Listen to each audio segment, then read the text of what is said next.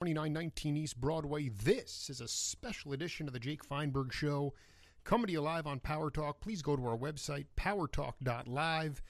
Download our free app and stream all of our live local shows, including the Jim Parisi Show, Solomon on Blast, and the Jake Feinberg Show. And we thank you so much for making us part of your day today. And as often happens on my program, these things happen in a very spontaneous fashion, in very improvisational ways. And I got a message from a woman a few months back that said, let's be friends because I'm the daughter of Lord Buckley, and so I just got the message and I reached out to her, and here she is live on Power Talk.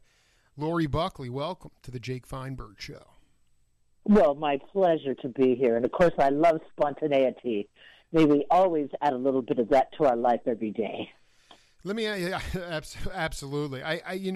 Laurie, can you talk about, as best you can, your dad's, when he would be up on the bandstand or even prior to it, how much of it was free-form, total creation spontaneity? Well, he was a man of the moment himself. He was very well read. I mean, I can always remember as a little girl the stacks of newspapers, magazines. He was constantly reading and had been an insatiable reader since he was a kid.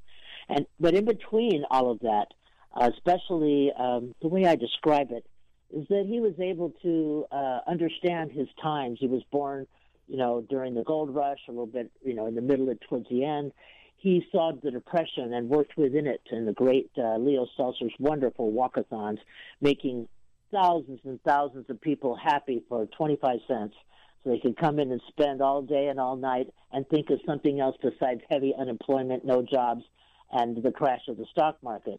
And then he wrote into, if you were working in clubs in those days, you were working for gangsters. Now they're banksters. Right, that's right.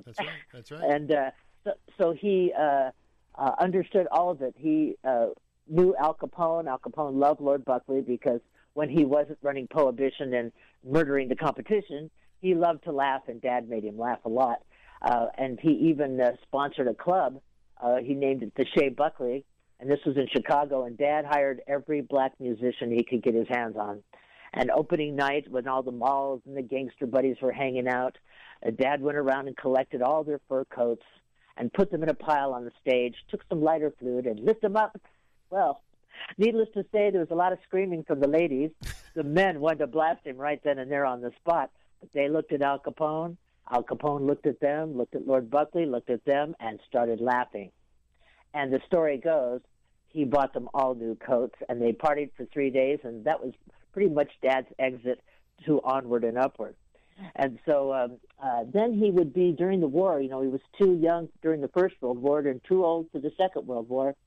And so he worked his act. He had a very famous act he called mass pantomimicism, which he would take 4 people up on the stage, usually 3 guys and a chick, and he would sit behind them, and he would pat their backs, and he would say, when I tap your back, you will open up your eyes and your mouth, and you will say, nothing. And he played them like a piano, talking the sweet language, of what he called the American Beauty Negro, who had to laugh at so many things that were not funny until it deepened the wells of the humor. And that's what got him, he was absolutely wonderful friends with Ed Sullivan, did 9 Ed Sullivan shows, and toured with Ed all during World War II to entertain the troops on the ships and the hospitals. And they loved him because he had that magic of the common man, the beauty of laughter. And during that time, as which I didn't realize, I sang as myself. I was born in 1949, and I sang a lot of the blues tunes. And finally, I said, "Am I just singing, weepy girl stuff?" But then the famous David Amram said that it was during those years of the sadness of the losses of World War II. Many of the things I thought were just sad love songs were actually the songs of missing the many millions of people that died. And so Dad would begin to formulate during, I would say, somewhere in the early to mid 40s. He began to create his monologues. He loved Shakespeare, Willie the Shake. You know why they called him Willie the Shake is because he shook everybody. And he also wrote his own piece called God's Own Drunk, which was, excuse me, so I'm on the Trump line. God's Own Drunk was telling the story of a man up in the Sonora Hills that went to relieve his cousin or his brother to go and vote. And he tells the story about getting drunk with a bear, and which is a wonderful classic. That was his own. My cousin Elaine, who was his, of course, cousin. She said that she'd heard the story for a long time, so it was his beautiful piece. And then he began to translate. He translated the beautiful, my favorite piece is the Gettysburg Address in Hip. We're all cats and kitties, red, white, all blue, are created level in front. And it's on YouTube for those of you who would like to see it. It just was another tribute to the issue of racism and yet the journey that we've gone through to recognize that people must drop their racistic attitudes and get hip to appreciating the color, but not to hate it. And that Dad was right there. Charlie Parker stood over my crib when I was a baby and said that when I was 16, I'd have 16 gold Cadillacs. Well, they're not here yet, but I'm not mad. I'm just honored that I could have played in the room with him and been a baby in his midst. And that's how my family was. And so he began to create the monologues, even the Hip Eine, talking about Einstein, and talking, about all the great healers, Cabeza de Vaca. I remember seeing the book on our library section of our house, and also Gandhi, who I love Gandhi so much myself, and I'm sure it was, put into my subconscious when I was a child. And Dad spoke about the beauty of history, so that we could learn about who we are, who we weren't, and remember who we can be.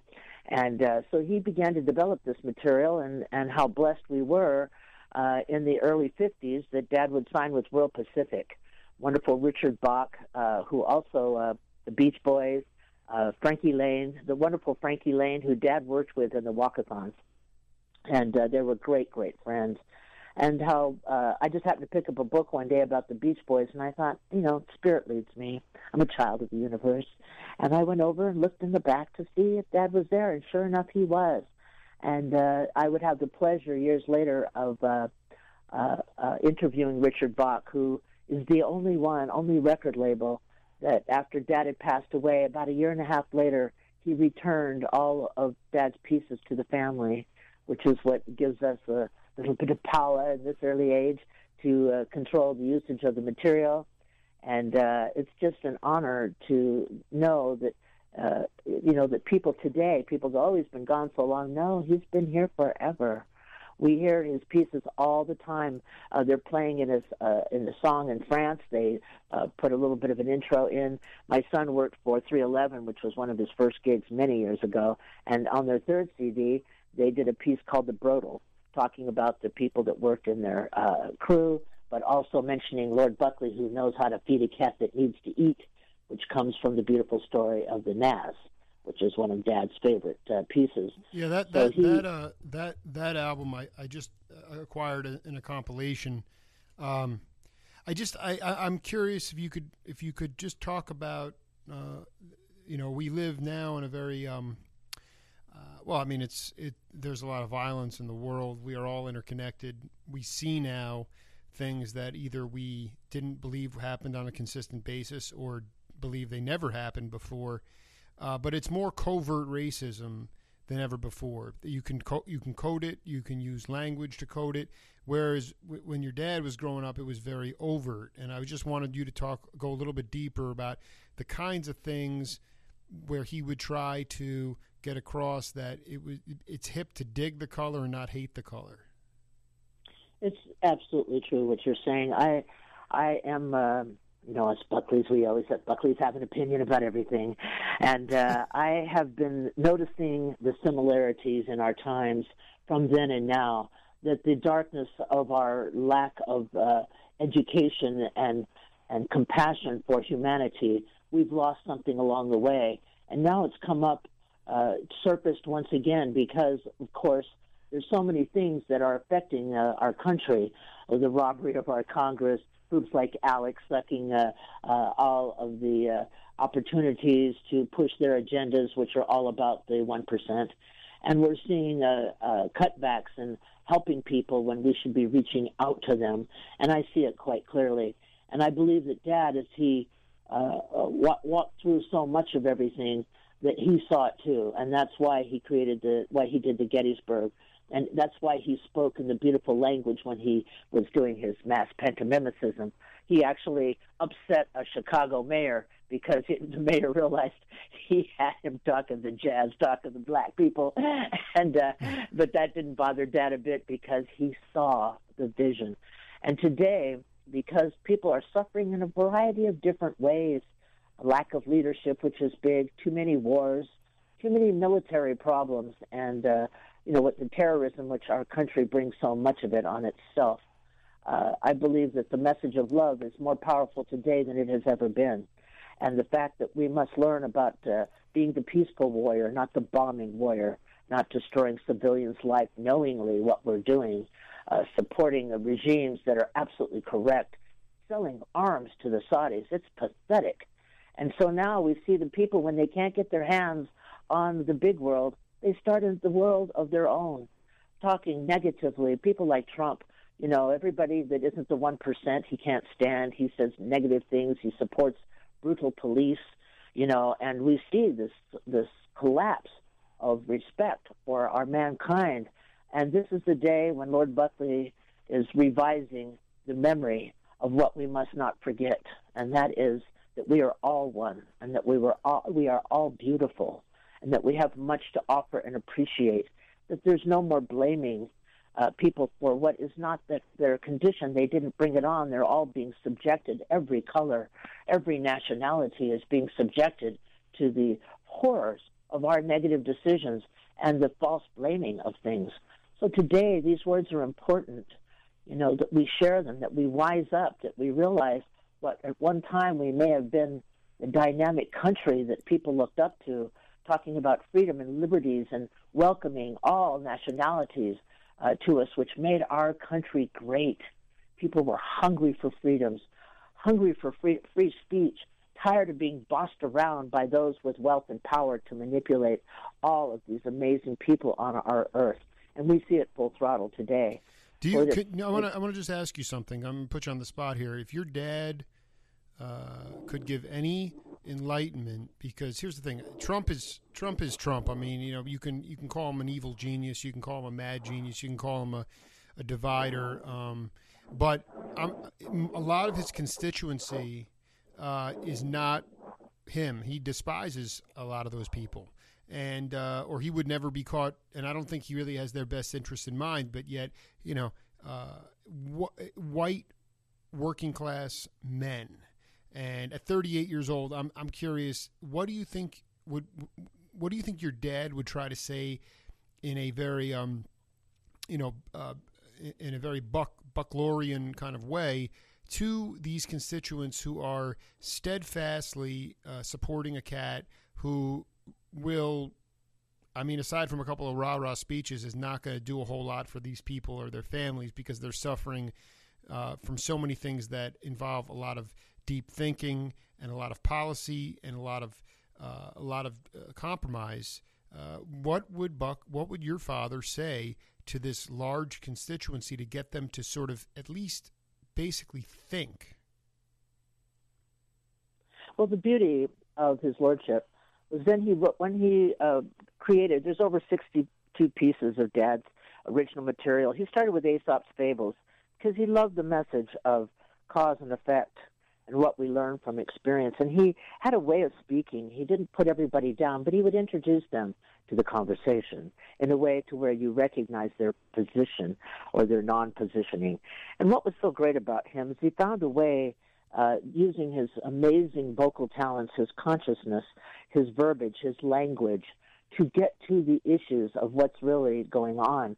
Because everything that people want to blame is so common. It's been done throughout history. When there's chaos, they blame the lower class. and they blame the people they don't understand. And these people have been misled and misplaced in a way that neither serves them nor us. But His Lordship would focus on love and the power of humanity and the beauty of working together so that he could pull their eyes away from something that was not true and welcome them into a universal truth of awareness, kindness, compassion, the things that make change happen in a positive way, of what I call, universal mind. He would feed that to you. And I believe that he had a way, and it still does today, because there's still, it's not just the amazing people like Timothy Leary and Bob Dylan and all these, the Grateful Dead love Lord Buckley, but it's also the fact that I believe words spoken in perfect order can create a dynamic effect on people. And the trouble is we're not hearing that message quite so clearly. And of course, I love telling it because, or may I say, selling it and saying it to those, because universal love is a powerful thing in our cellular dynamics. And when you can touch those tones and you can bring it forward to re-examine the possibilities of empowerment, it's hard to turn back and say, I'd rather have medieval. Give me a cup of that. That's not what Lord Buckley was about. He found a way into your heart. Now, when you make a person laugh, and I learned that from my dad, you have found your way into his consciousness. He was working for a gentleman who had a Chinese nightclub, and Dad just wasn't getting into it. He was trying to romance the audience. He couldn't find the funny side of the owner. And then one day he was just frustrated, and he took off his jacket. He took off his shirt. He threw it at the manager and said, "I'll have it tomorrow, no starch." And the audience erupted in laughter, and he finally got into their minds and finished his gig, and successfully. And that was the artistic powers of Lord Buckley. He could recognize the symptoms. He could take those symptoms and he could evolve them into a more positive area. That was his gift. That was where he found his words. That's where he had the courage to speak up when he's always stuck up for the underdog. I met a wonderful, beautiful woman named Lady Purple. Dad had dubbed her because he dubbed everyone with a title. For everyone, all ladies and gentlemen were lords and ladies in the royal court, everyone. And she said that she'd had breakfast with my parents, and she was fascinated at my dad's performance, and this was when I was very little. And she said they went back to the hotel to enjoy the rest of their morning, and the gentleman at the counter of the room said, when Dad asked for the key, he goes, "And who is this woman?" Because she was a very beautiful black woman. And Dad looked at her with the most glorious expertise and power. "She's my children's tutor." And sorry, Lord Buckley. It's like the John Cleese of the Hipdom, right? He just knew how to slide it in there, and with that vocal power and his physical madness of handsomeness and energy, well, they laid down like a rug and got hip right there and there. And I'm sure that gentleman learned a lesson that day, maybe the first of the ones that would come to him eventually. So he would be examining the scene, and he would find in his beauty of his imagination, in the writing. I have a piece that Dad did on Langston Hughes, which has never been released, and I look forward to playing it at my next show, because, of course, like many people, I have a lot of great things trapped in the old vehicles, and I must switch them over. And I'm going to be doing a show in Nevada City, California, on the 15th. And so it'll be the first time I'm actually showing pictures and picking out the great conversations that Dad had with Stutz Terkel, which, the Stutz, man, what a groovy man he was. I had the pleasure of meeting him years later. So it's these great conversations, which is why I never wanted to take a nap as a kid. I knew I was going to miss something. That was where the energy was. Absolutely. I was having a burning conversation with burning conversation here with Laurie Buckley. How much were you aware of can you talk about your dad's use of LSD and how how that helped, if he was involved? I mean, he was really at the forefront of this Enlightenment movement in the 40s and 50s, and I know that a lot of the cats, let's face it, the government was making legal LSD. And I wanted you to talk a little bit about how that factored into his repertoire, if at all. Oh, it'd be my pleasure, because it was a beautiful thing. Had the pleasure of meeting Oz Janiger that did over 1,000 LSD versions where he brought people into a comfortable area where they felt safe, and including Clark Gable, who loved the LSD. Oz who? What's his name? Oz Janiger. He was a professor at UCLA and did the LSD experiment. Wow. Okay. Where he interviewed people, and Dad happened to be one of those people. And so I remember the day we were up at Lake Arrowhead at a wonderful home of a gracious gentleman named Thaddeus Ashby, and James Coburn was there, and Jonathan Winters was there, and they were dropping. Of course, I was like 9 years old. I was a very mature 9. My brother Richard, we were just 15 months apart, and we met thousands of people in our young lives. So I wasn't just a 9-year-old. Might have been 10. But I was very mature. So I can remember Dad saying how we were walking amongst the beautiful pine trees up there above the lake, and Dad was saying, "Oh, look, they look like Christmas trees," and he was just in wonderment. And it was beautiful to watch. And I had no idea, because in our family, we never said the word cannabis or marijuana. It just was a lovely fragrance when I came home from school. It was beautiful, and everyone seemed so happy and celebrating the wonderful, not even knowing at the time, the healing of the great cannabis. And so it was, he loved the adventures. And they say Oz spoke about a tape that Dad did for 24 hours, told stories, and did not ever repeat the same one. And that was, of course, to find him, but to hear him speak in his constant dialogue, because he had so many stories. That's why they call me Story Buckley, and I inherited that. And so to me it was beautiful.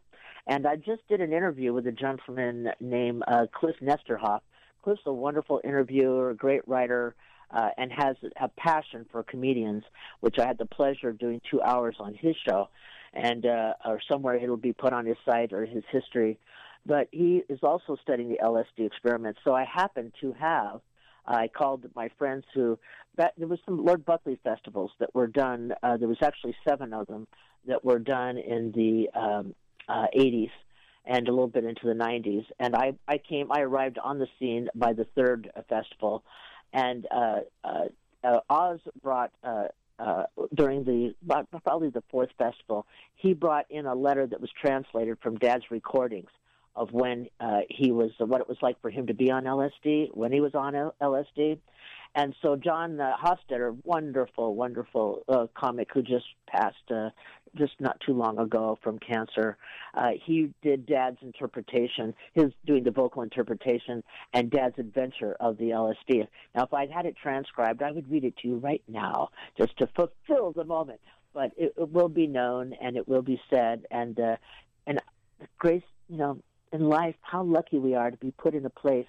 On my last mother's, I would say 6 weeks before she died in 97, my brother Fred and I, who is my older brother, who I didn't know was my brother till I was about 10 and a half, we got invited to Timothy Leary's house because these 2 gentlemen that were on Oz Janiger's deathbed promised to help the Lord Buckley project come alive, because Oz loved Lord Buckley.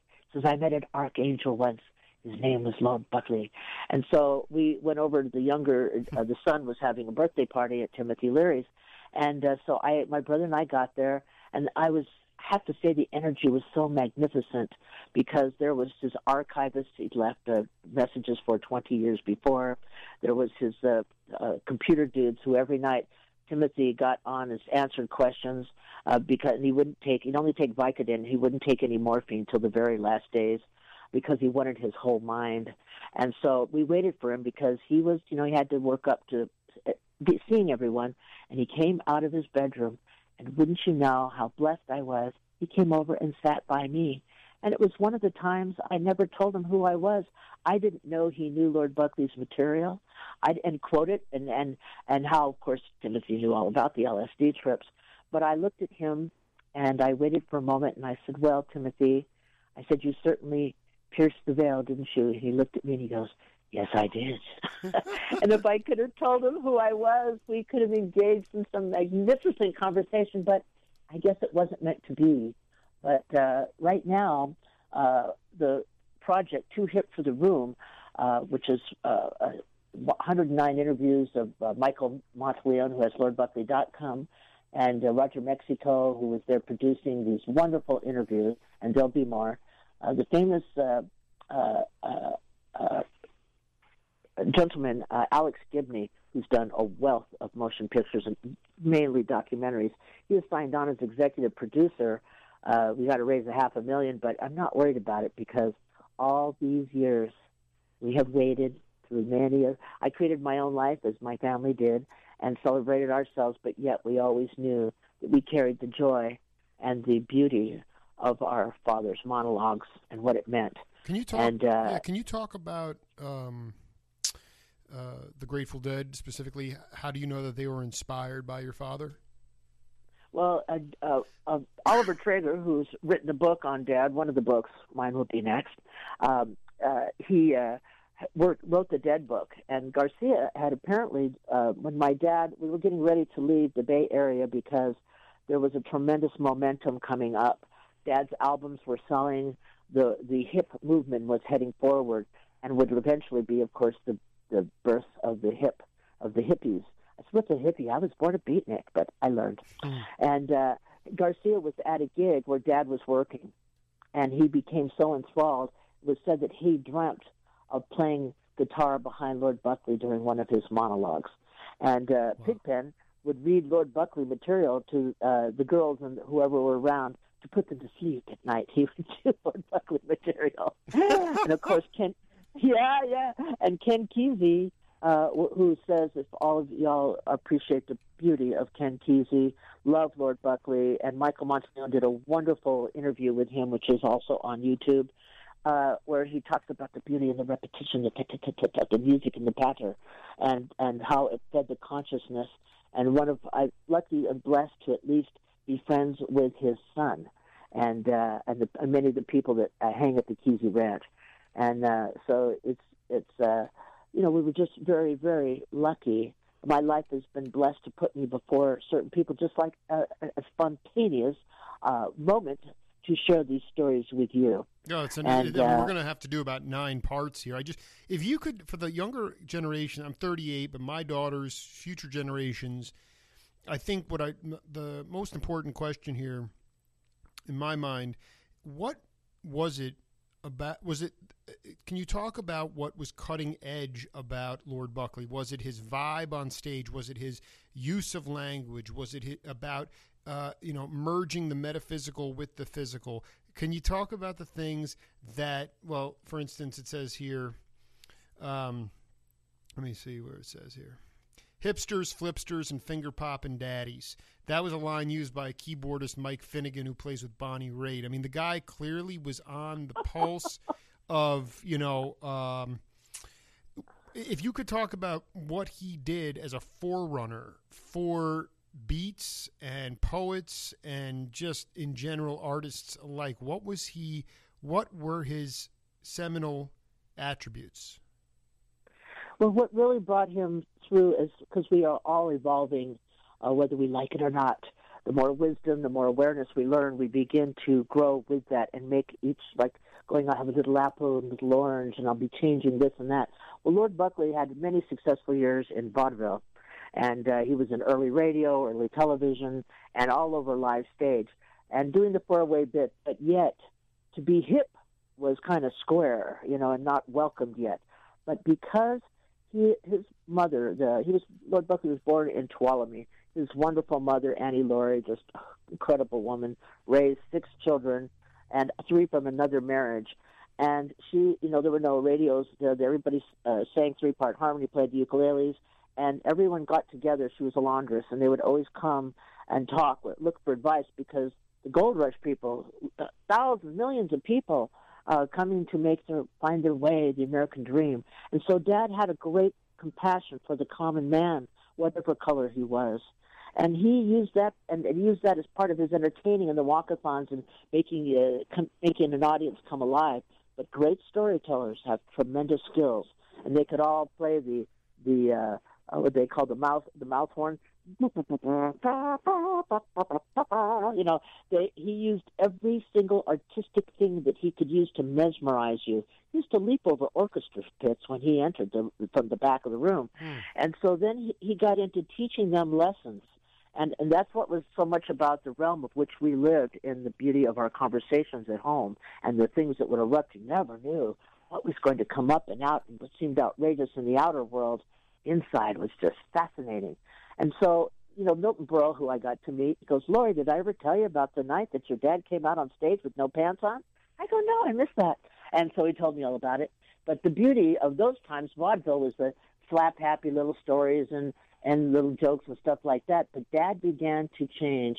Harry the Hipster, who wrote Who Put the Benzodrine in Mrs. Murphy's Ovaltine in the late 40s, he said listening to your dad transition was like going to an AA meeting.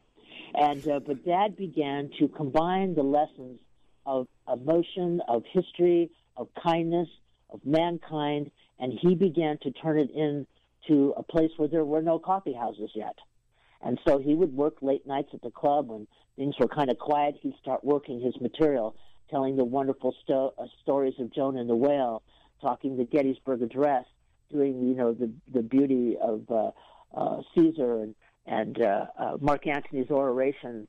You know, these were lessons trapped in what I call trapped in an old language, but still with a lifetime of endless lifetimes of important things to never forget about our place in history, our failures, our successes, our directions of where we're going. When Dad died on November 12, 1960, when he was listening to Kennedy's speeches, he was truly listening. He was deep into the television, just embracing every word, because the great thing about Kennedy, which we never got to see what his full extent was, but it was strong enough to shake an assassination, but yet they said when he took the presidency that he had a realization and a change in his mind about what it really meant to be the president.